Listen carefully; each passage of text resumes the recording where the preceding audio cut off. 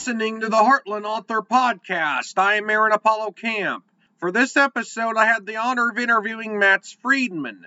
Max is the son of Holocaust survivors and the author of the nonfiction book Painful Joy, a Holocaust Family Memoir, which is about Max's parents. I'm here with Max Friedman, who is the author of Painful Joy, a Holocaust Family Memoir. Max, welcome to the Heartland Author Podcast. Thanks. Good to be here. Now, feel free to introduce yourself to our listeners. Sure. I'm 72 years old. I can't believe it myself. And I wrote this book I started writing it about 6 or 7 years ago, and it took about 5 or 6 years to actually write and research. I was born in Sweden, and that's part of the story. And I've been writing my entire professional life in various aspects of it, working for corporations, doing freelance book reviewing, including a bunch of years for the Chicago Tribune. I decided at one point, for a variety of reasons, that I wanted to know more about my past. And I had avoided it for most of my life, again, for reasons that I guess we'll get into during this interview. And I decided it was time, for various other reasons, to figure out where I came from, who my parents were, what their stories were, and how that affected me. Now, is the photo that forms part of the book cover of Painful Joy a photo of your parents?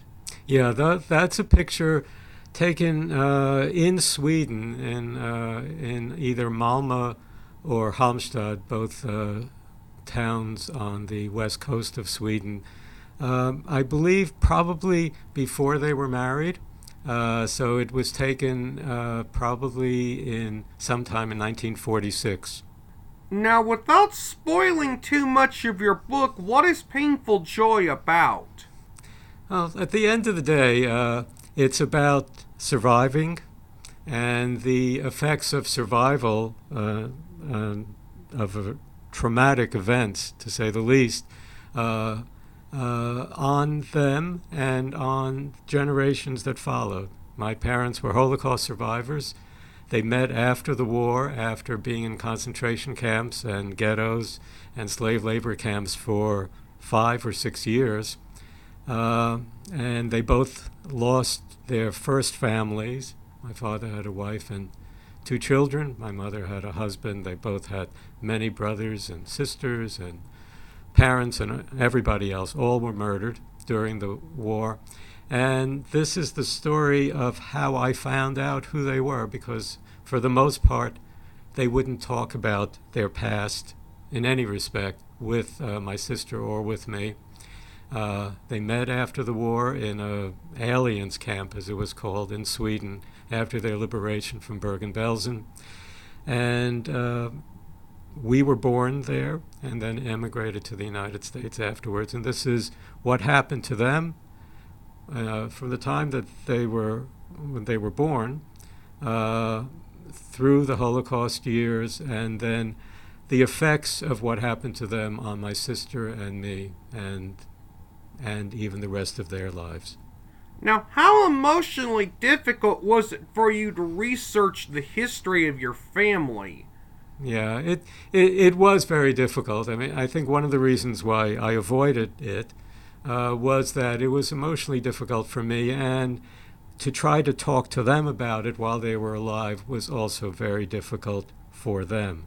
My father spoke about his past, including the war years, but any other part of his past, for just 20 minutes of his life with me when I was 20 years old. My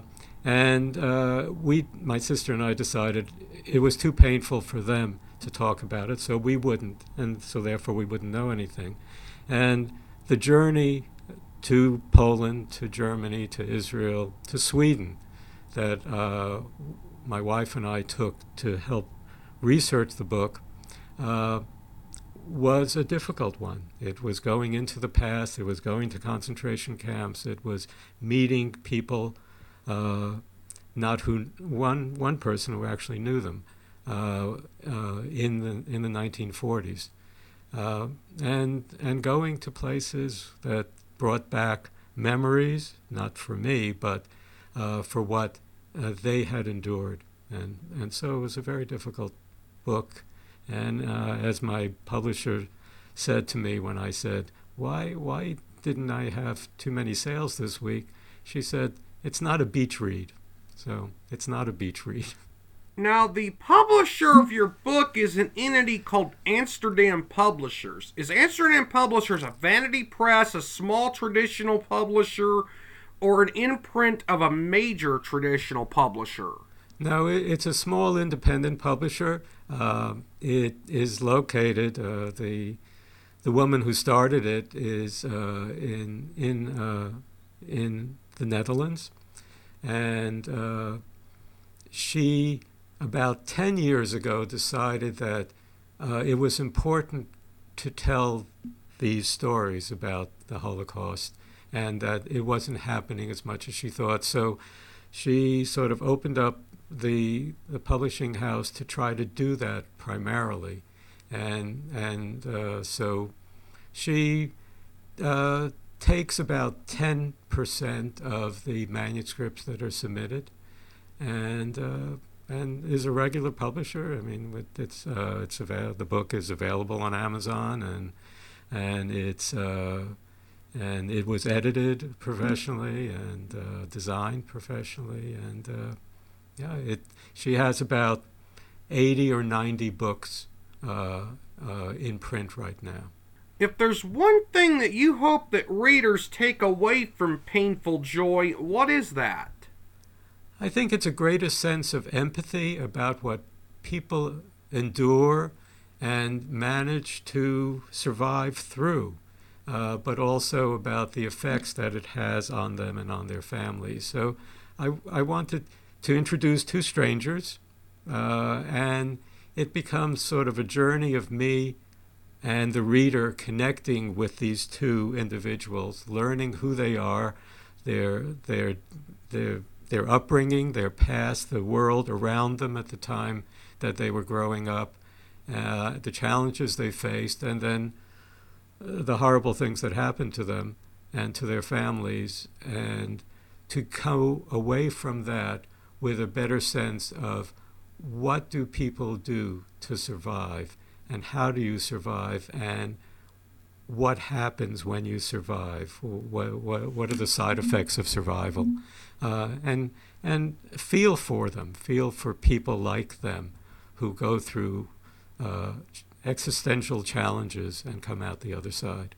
Now, do you plan on writing another book or more books? I don't know. A thought occurred to me, which was this is a book that is both heartbreaking and heartwarming in some respects. At least that's what people have told me and have written in comments on Amazon. And it occurred to me that perhaps it would be an interesting idea to take a fictional version of this story and see what happens to two similar people as my parents, but to have a happy ending, in a sense. So it would be a fictional book of following them, taking the path that they might have taken if their first families survived with them. And that's sort of a dim hope of what I'd like to try to do if I could manage. Now, your first book was published after your 70th birthday. What advice do you have for people who are older than your typical debut author who's maybe someone like in their teens, their 20s, their 30s, but want to write books, but they view themselves as too old to become a first, like someone in like their 50s or older? Right. I think everybody has stories inside of them. We all do. Some of them perhaps we don't want to share or can't share, or we don't feel that we have the sort of technical skills to do it, or even know where to begin.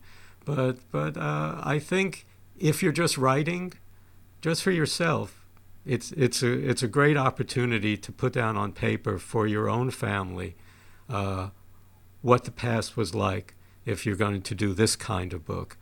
So I think it actually is an exciting adventure. And I think anybody who has the time and energy and has even the slightest inclination should start just jotting things down and talking into a tape recorder.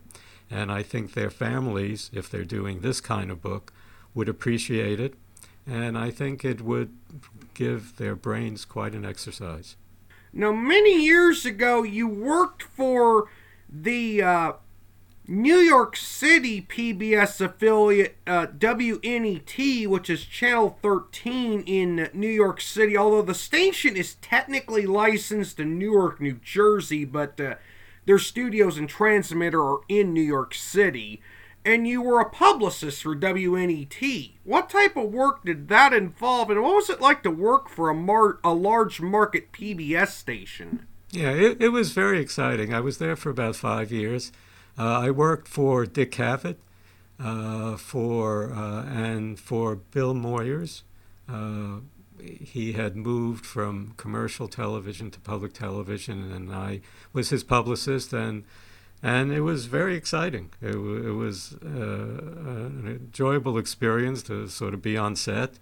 We once went to interview to do a live broadcast from the Rose Garden and the Oval Office with Jimmy Carter when he was president, and I remember sitting in the president's sitting in the Oval Office at the president's desk as they were the technicians were there setting up the shots, and Jimmy Carter coming in and sort of giving me a look like, what am I doing there? And then I'm calling my wife, saying, guess where I'm sitting? And then I did the same thing going into the cabinet room. It was just sort of an exciting journey to be at a very large station doing, I think, very important work in terms of communicating what the world was like at that time.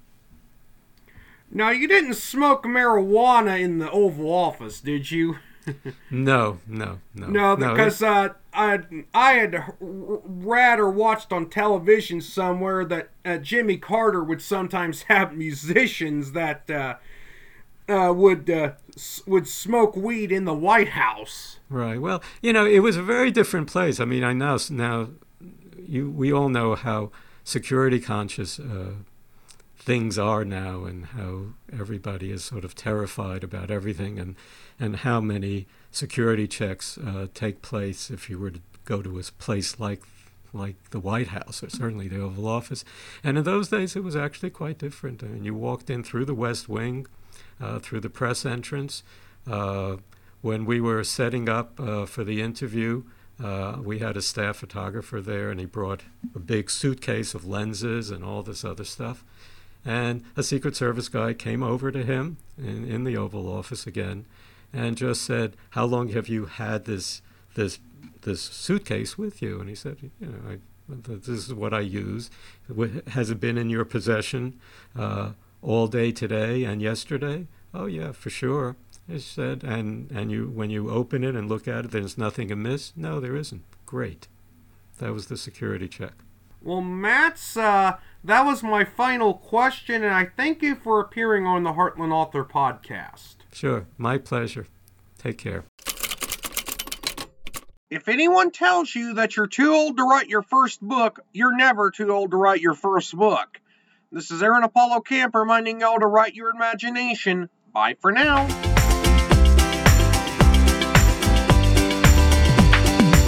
You can learn more about me and my book writing projects at campaaronapollo.wixsite.com/authoraac. You can follow me on Twitter and Facebook at authoraac and on Instagram at aacscribe. Copyright 2023, Aaron Apollo Camp, all rights reserved. This podcast episode is intended for the private listening of our audience. Any reuse or retransmission of this podcast episode without the express written consent of the podcast host is prohibited, except under fair use guidelines. Royalty-free music and sound effects obtained from https://www.zapsplat.com.